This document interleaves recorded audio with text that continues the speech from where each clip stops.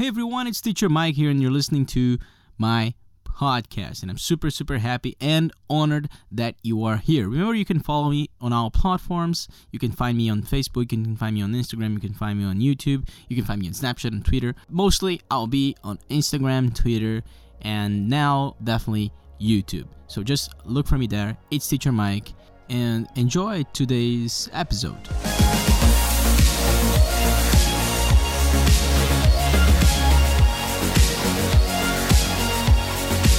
Hey everyone, it's Teacher Mike here e você esquece do it. Seja no início, seja no final da frase. Eu já falei de quando você esquece ele no início, hoje eu vou focar mais no final, mas vou falar dos dois também nesse vídeo. Então se você está assistindo no YouTube ou no Instagram, deixa um like, comenta, manda uma pergunta. Se você está ouvindo no podcast, muito obrigado pela sua atenção, muito obrigado por me dar um pouquinho do seu dia. Então vamos lá, a promessa até o final desse vídeo é a seguinte, você vai entender como é que e por que você tem que colocar o it, seja no início, seja no final da frase, né? It, ou e por que você faz isso e você não vai esquecer mais. Eu vou ajudar você a não esquecer mais. Então aqui tem exemplos claros disso, tá? Aqui está, brasileiro, você comete esse erro, que é verdade realmente. Se você é brasileiro, você comete ou já cometeu e é tudo bem, tudo justo.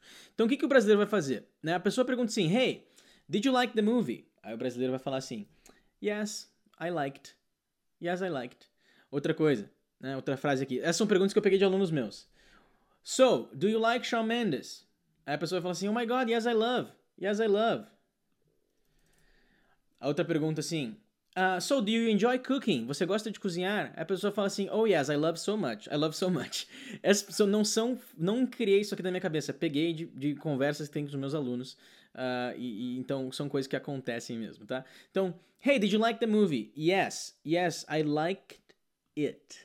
Eu gostei do filme. Você tem que repetir a palavra do filme? Não. Mas no inglês, todas as frases têm sujeito, verbo e objeto. Então, aqui se você tem I liked, tem sujeito, I, liked, verbo, mas não tem objeto. Você precisa do objeto, né? So, do you like Shawn Mendes?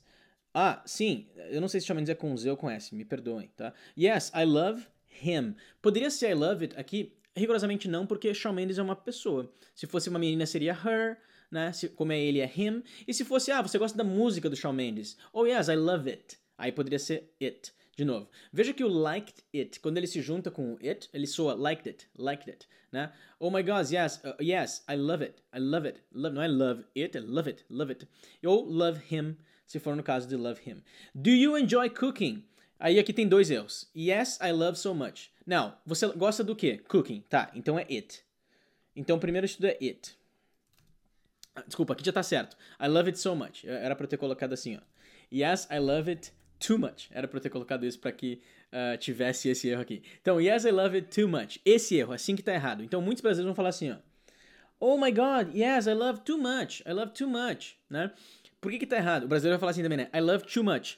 Too much. É too. Então, I love too much. Esse seria o brasileiro falando, né? O brasileiro aprendendo inglês. Tudo bem, você pode errar, mas tem que melhorar. Então, I love it. Essa é a primeira. I love it.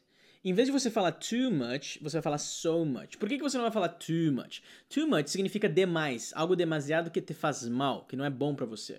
So much é bastante legal, então você sabe agora a diferença. Você pode falar assim, eu comi muito ontem, I ate too much yesterday.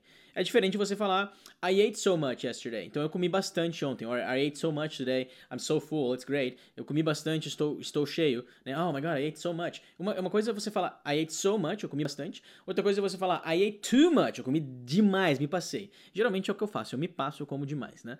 I usually eat too much. Então, esses são erros que você erra. Você esquece do it no final da frase, você esquece do it no início da frase. Olha aqui o it no início da frase. Então, o que o brasileiro vai fazer? Ele vai falar, em vez de, está um belo dia hoje está ótimo, né? Ele vai falar, is so nice today. Por que ele faz isso? Porque ele traduz, is é o verbo to be, está. Então, ele pensa, is so nice today, ok.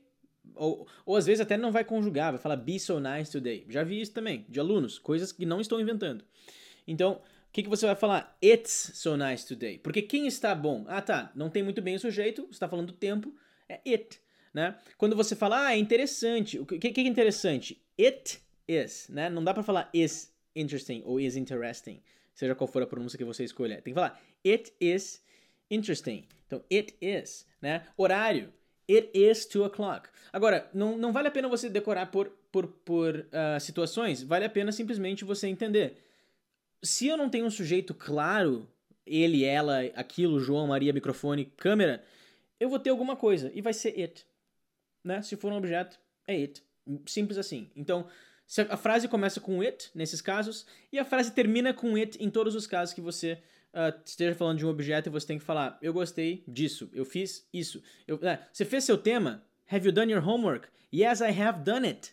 Sim, eu fiz done it. Eu fiz o tema, ok? Eu fico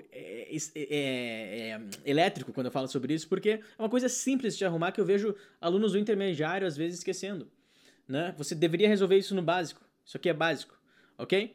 Então, se você cometia esse erro, se você decidiu que você não vai cometer mais, marca um amigo aqui nos comentários para ele aprender também, tá bom? Se você está assistindo, ouvindo, seja qual for, muito obrigado por me dar um tempinho do seu dia. Thank you so much, I'm very humbled, fico muito honrado.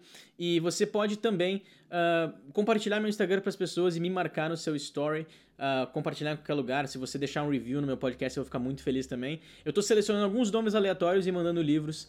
Eu já mandei uns 8 e eu vou mandar mais quando o Instagram chegar a 30 mil seguidores, ok? So that's it. Did you get it? Did you understand? Tag a friend.